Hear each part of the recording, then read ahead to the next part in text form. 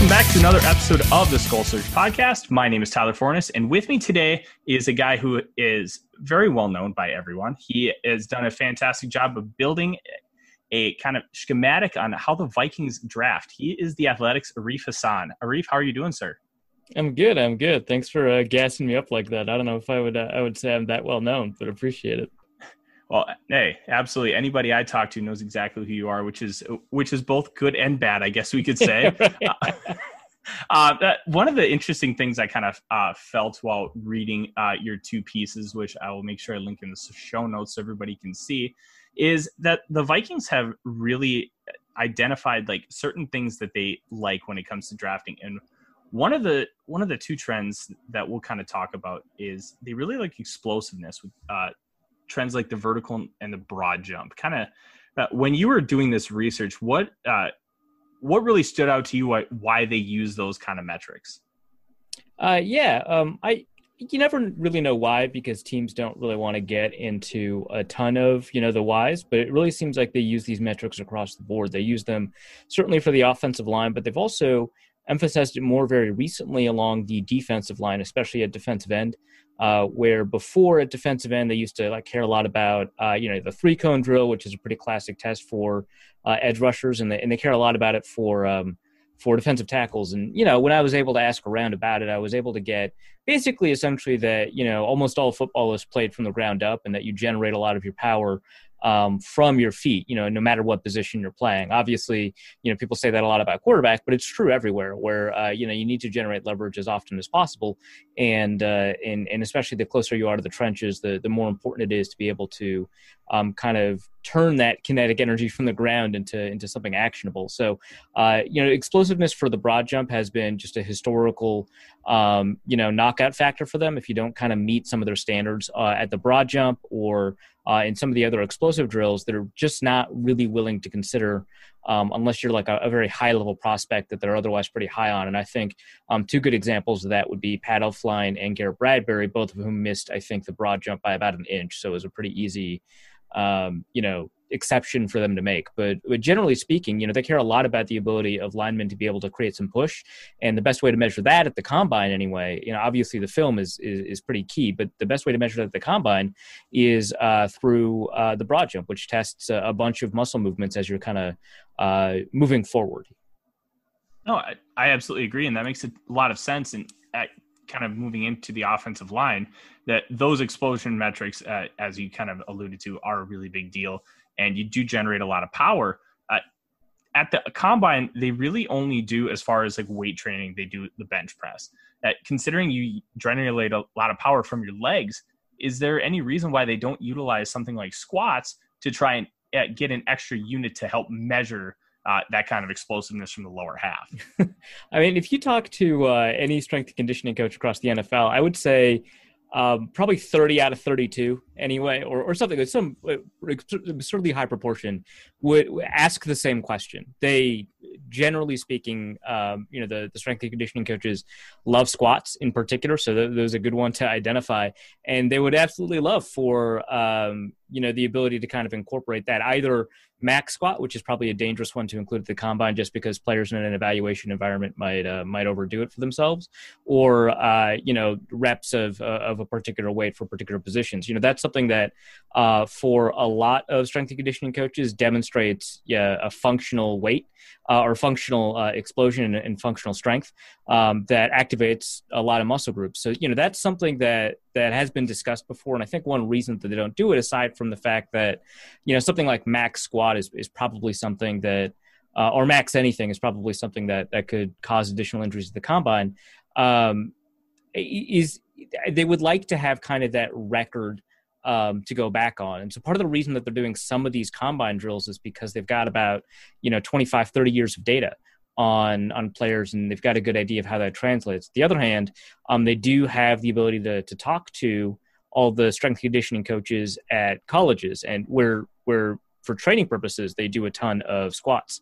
And so you actually do get a lot of information that we don't have available to us, but is available to a lot of scouts that they might be able to incorporate. And so they care a lot more about that than the bench press, where, like you said, you're not generating a ton of force with your legs. And in fact, it doesn't replicate any real world football movement at all, because you've got your back leveraged against the ground, essentially, but against the bench, where you just don't have that platform. And so pure upper body strength is not that incredibly important without the ability to kind of functionalize it throughout the core. So a lot of strength and conditioning coaches agree with you. There is a little bit of signal. It's just not very much when it comes to the bench press.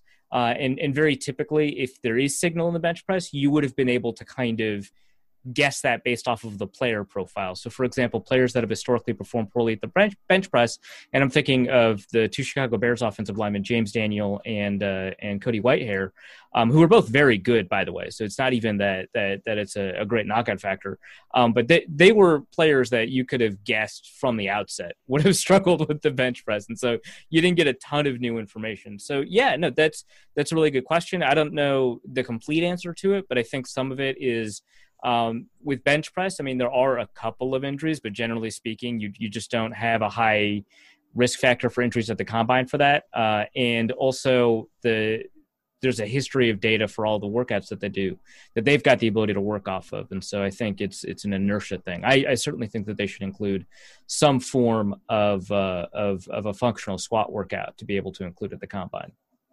Yeah, and I think you kind of hit the nail on the head, especially with something like a max squat. If you're utilizing that at the combine, then it's going to be more apt for injuries. And it is different from the bench press, where you're utilizing so many muscle groups. And that I know, just like my little brother, when he does squats, and he'll throw his back out just because he'll put a little too much weight or lean a little too far forward. So I think that was a really good call out.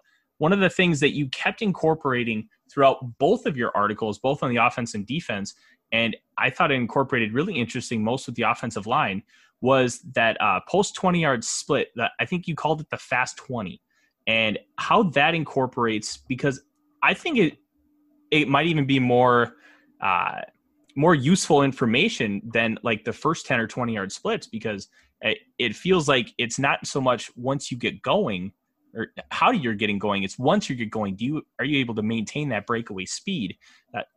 Why did that kind of stand out to you more than anything else, especially when it came to the offensive lineman? Yeah, that one was definitely one of the more surprising ones. Like, I wasn't shocked to see that it mattered for, say, a cornerback, where everyone just kind of talks about how speed matters. I think that's the position that, most commonly general managers will defer to something like a 40-yard dash.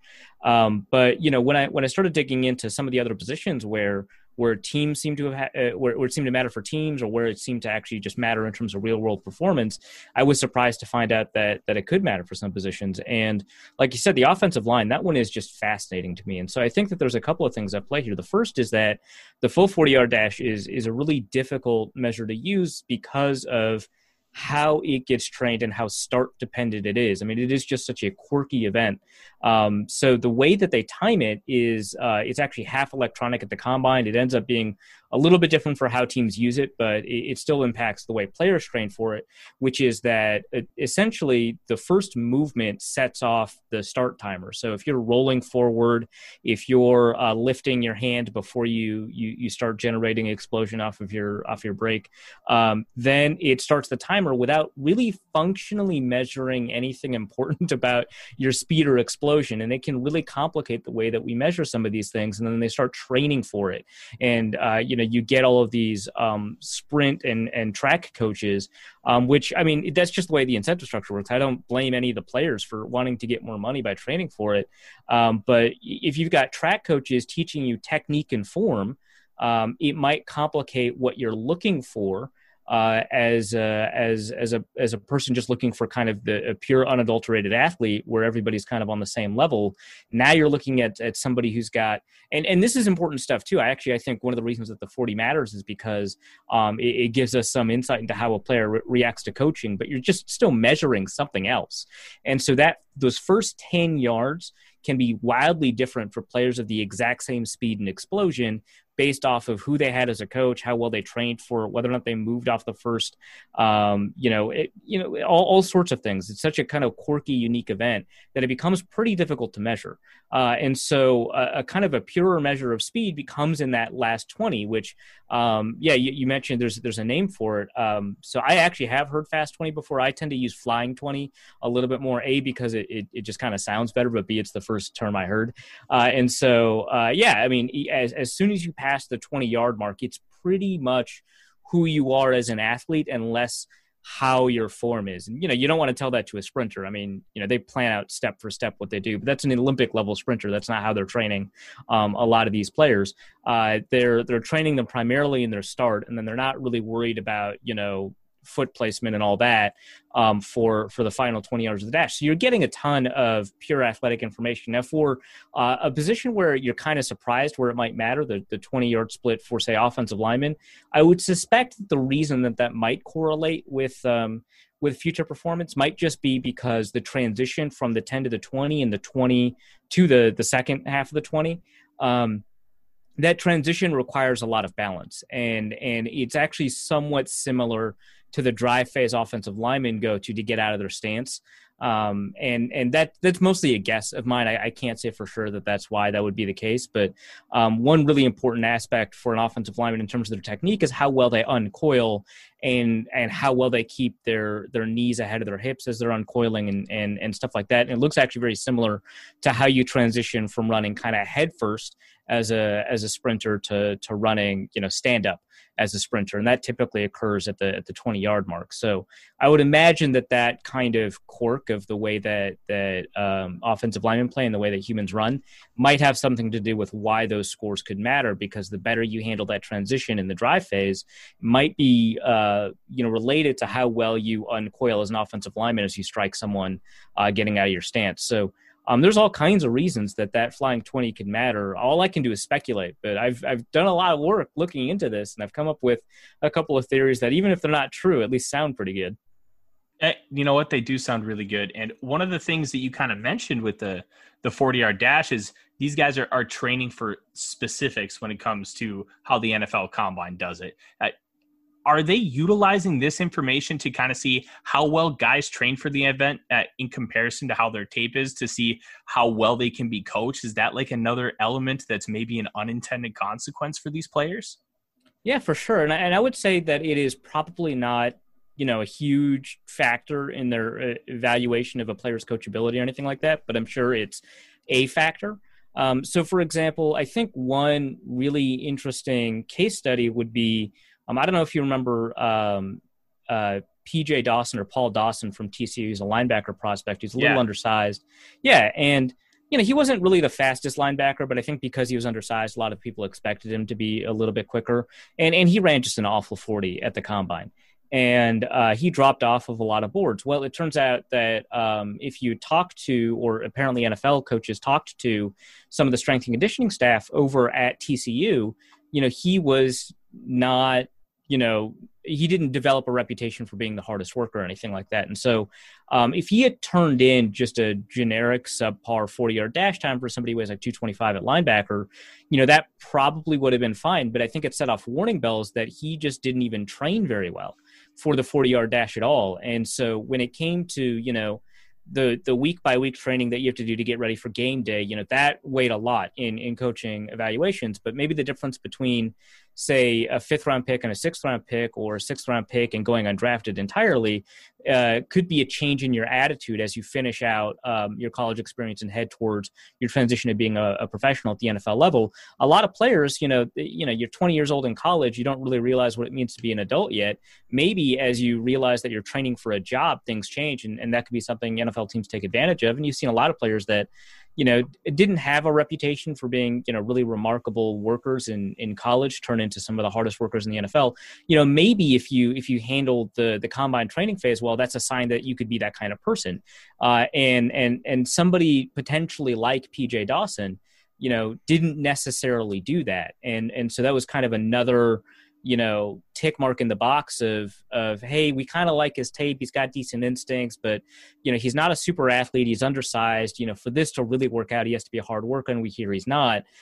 okay, he didn't seem to work very hard to train for the combine. I guess it's not there. I think that's just kind of the final thing. But I think it is useful, but I think it's when you're evaluating a player's coachability, maybe 5%, possibly 10% if you don't have a ton of information. Maybe they're a D2 prospect, you don't have a ton of contacts, but maybe just a small percentage of your overall evaluation of that particular trait, how hard they work, or how well they take to technique training, which sometimes that can be hard to disaggregate, but is equally important. Wow, that was a lot of really good stuff, man. And I think that Paul Dawson case is a really good example, as you alluded to, of just how that work ethic piece can really make a difference. I kind of want to get in a little more in depth Viking wise, even though all this stuff is just fascinating. I kind of want to talk about skill players.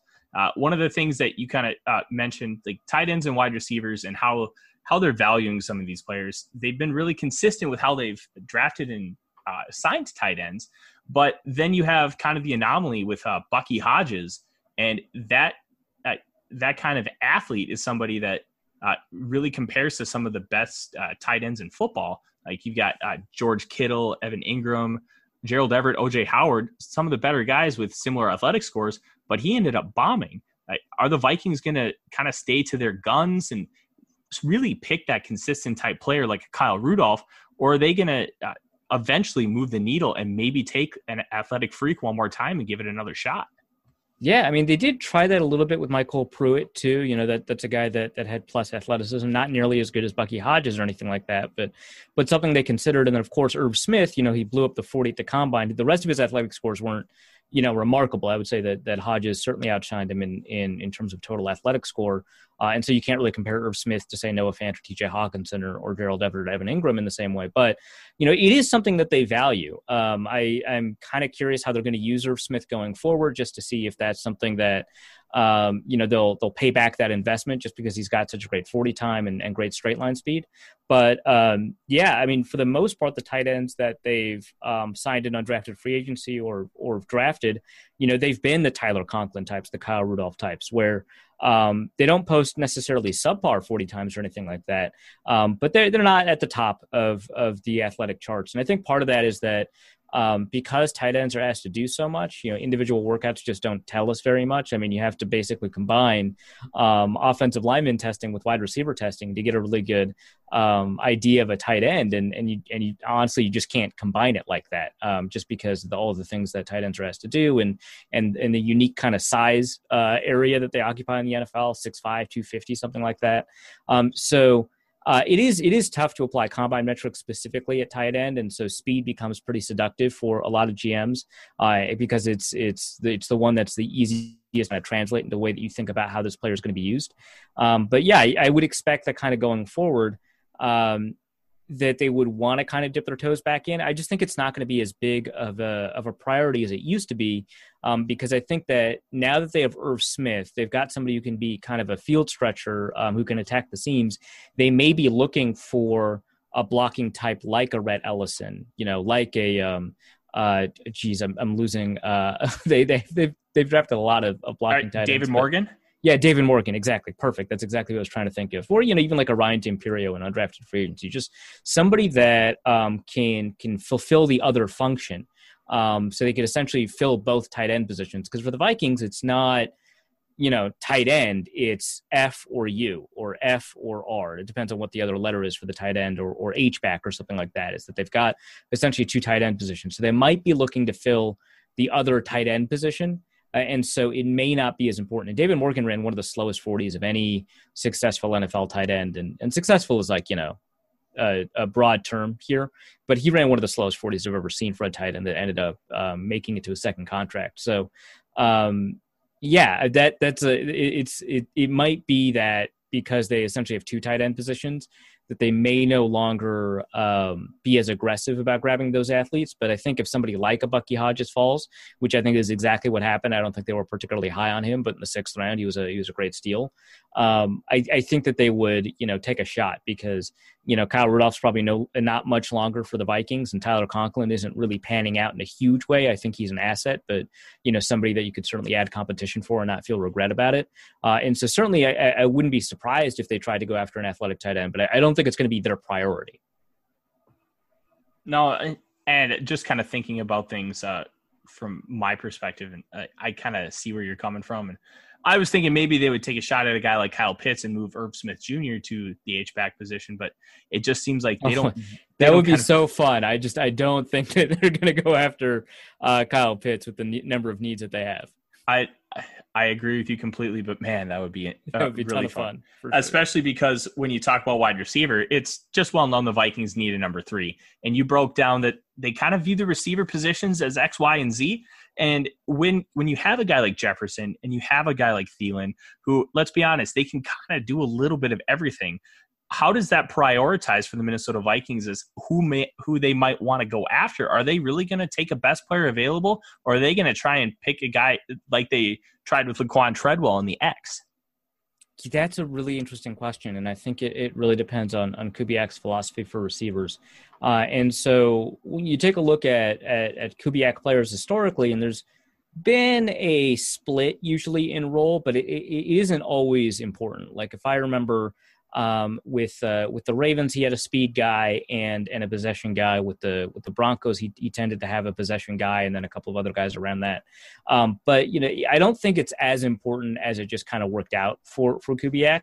Obviously, in Houston, he had Andre Johnson and then just kind of everybody else. But I think that for the Vikings, what this does for them, and this again is just pure speculation. I don't have enough kind of to go off of to say with any degree of certainty for this specific question, but I think it primarily deprioritizes positions. I don't think that they're going to go out of their way to try and grab a red zone threat or grab kind of a big body or anything like that. I think more likely they have just so many players capable of playing in the slot that they might just deprioritize players that they view as slot only. So if there is like a Hunter Renfrow type in the draft, they may say, hey, this guy's really talented, but I don't know how he's going to see the field. We've got, Chad Beebe, and if we don't have Chad Beebe, we've got 2 really excellent slot players in Adam Thielen and Justin Jefferson. We've got so many players that can play in the slot. I would rather have somebody compete for BC Johnson's job on the outside, and so they may say, hey, Hunter Renfrow in a normal draft, he would be a 4th round grade for us. But, we're going to have to drop him to the 6th round, and that would lead to somebody like the Raiders being able to draft ahead of them in the 5th round. Right. And so I think it leads to a deprioritization of some position groups rather than a prioritization of a specific role outside of that. So if they see a speed guy, they might be interested. If they see a possession guy, they might be interested. But I don't think that they're going to go out of their way to make sure that that player fits a specific role in the offense, because Thielen and Jefferson are both deep threats. They're also both slot threats. They're also both possession threats. They're also both red zone threats. They're also both possession guys. Like it's really incredible all the things that they can do and all the positions that they can play, and the fact that they can both win against press like a big receiver or win as a flanker off of press. That sort of stuff is pretty difficult to find, and they have 2 of them, and they've had 2 of them for a while, because they had Diggs before that. So it is likely, I think, to change their priorities, but in kind of a different direction, where they'll deprioritize the slot and reprioritize players that can play on the outside a little. And I think when you're thinking about a guy higher up in the draft, they're just more valuable when they can play on the outside. And I really hope that they take that prioritization seriously, because it'd be nice to have a 3rd wide receiver. Yeah, I kind of want to move forward, because you had a quote when talking about defensive ends that kind of correlates to how the Vikings have viewed defensive tackles, and I'm really curious to hear your perspective. The Vikings over the course of the past 6-7 years have made numerous attempts to make high athlete defensive ends into defensive tackles. And you said about edge players, it's difficult to really create pass fails for the position, because players drafted to play edge rusher range between 240 and 290, meaning what works in terms of agility or explosion at one weight won't really work at another. Yet the Vikings are taking guys, moving them inside, and asking them to gain weight with their athletic profile. So how are they expecting to get that kind of causation when you highlight it right there, just based on their varying weights, that kind of athleticism, agility, or explosion won't necessarily correlate? Like how are the Vikings viewing that?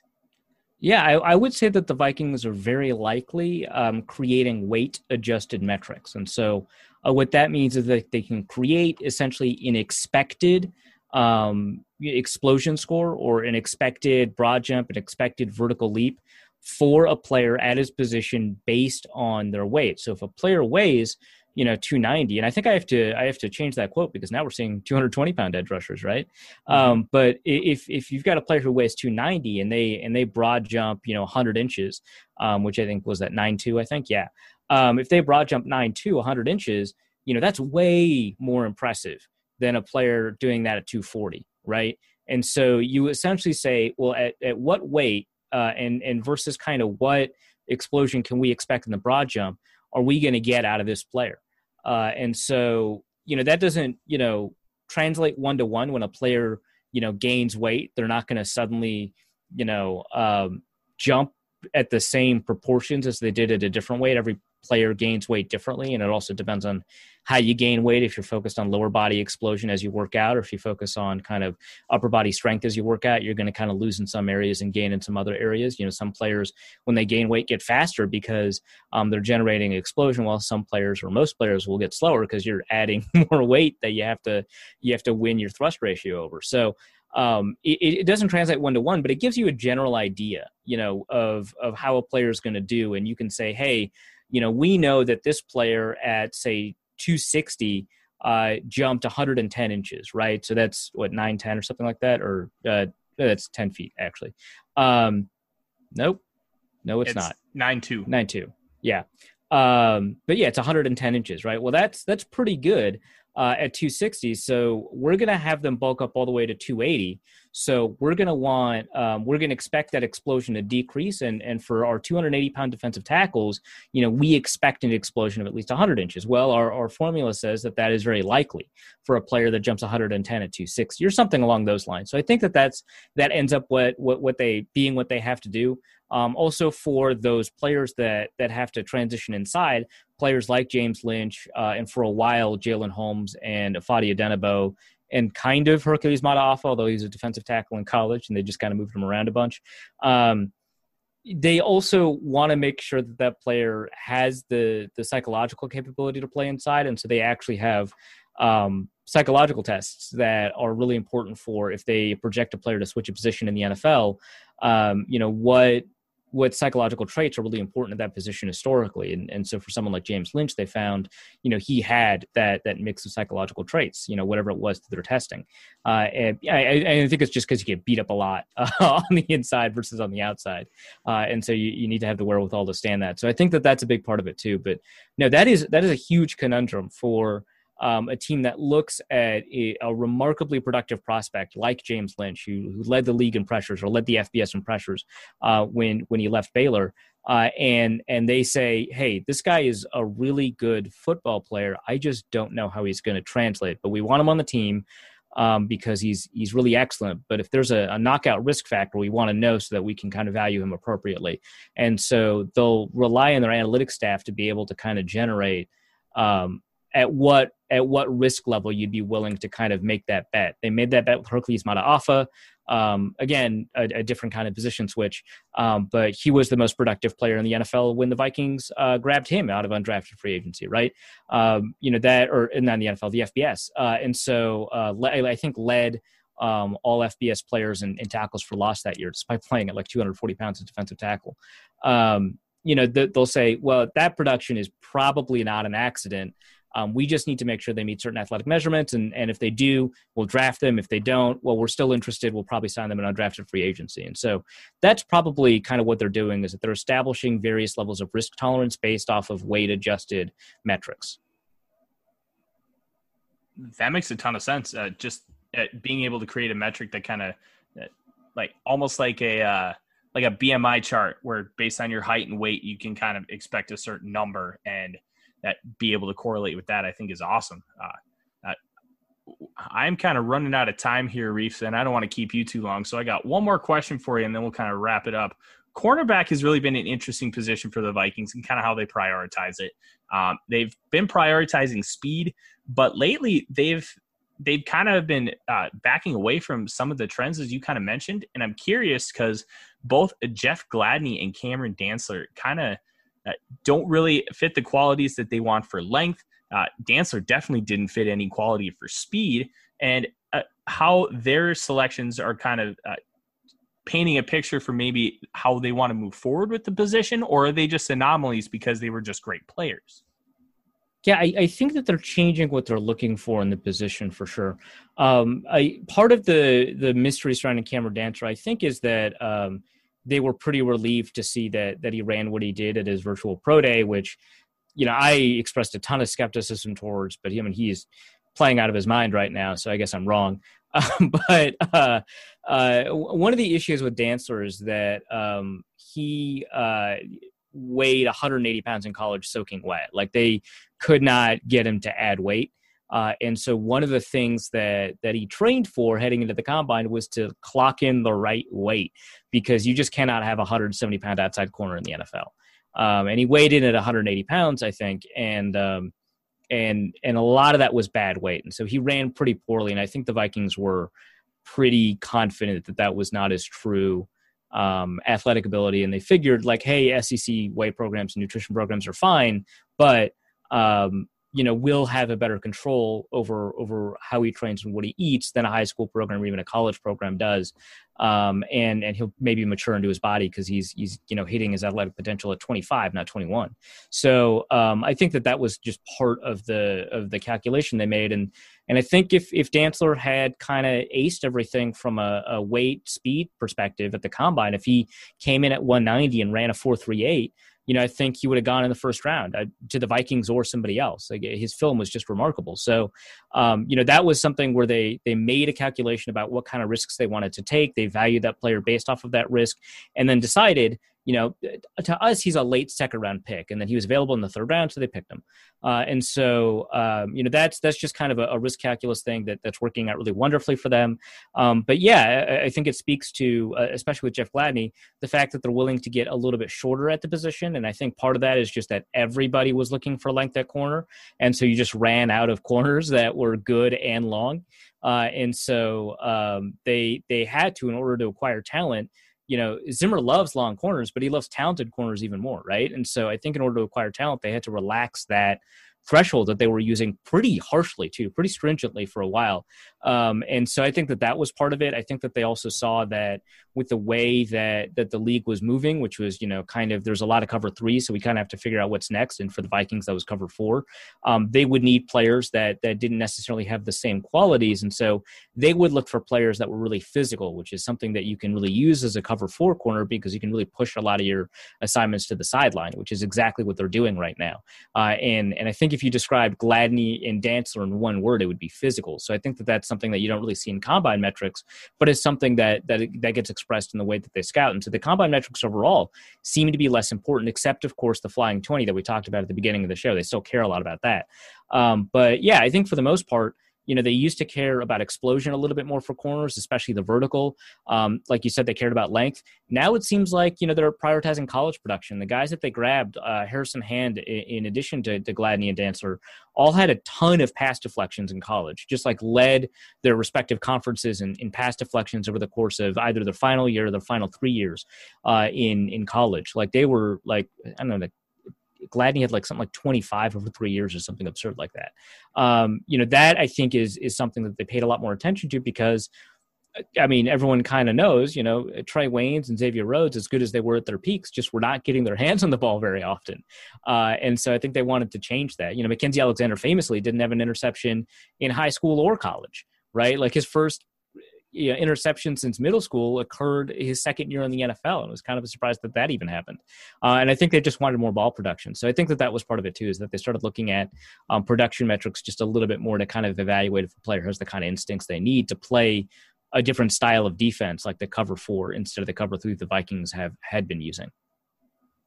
Yeah, I think your comment about the ball production really made a lot of sense. And just it feels like these guys being more physical is just kind of paying off more and more, which I remember at peak Xavier Rhodes, he was very physical at the line of scrimmage, and he was able to knock guys off their block and really take advantage of them at the beginning of their routes. And hopefully we can start seeing that from Gladney and Dantzler moving forward.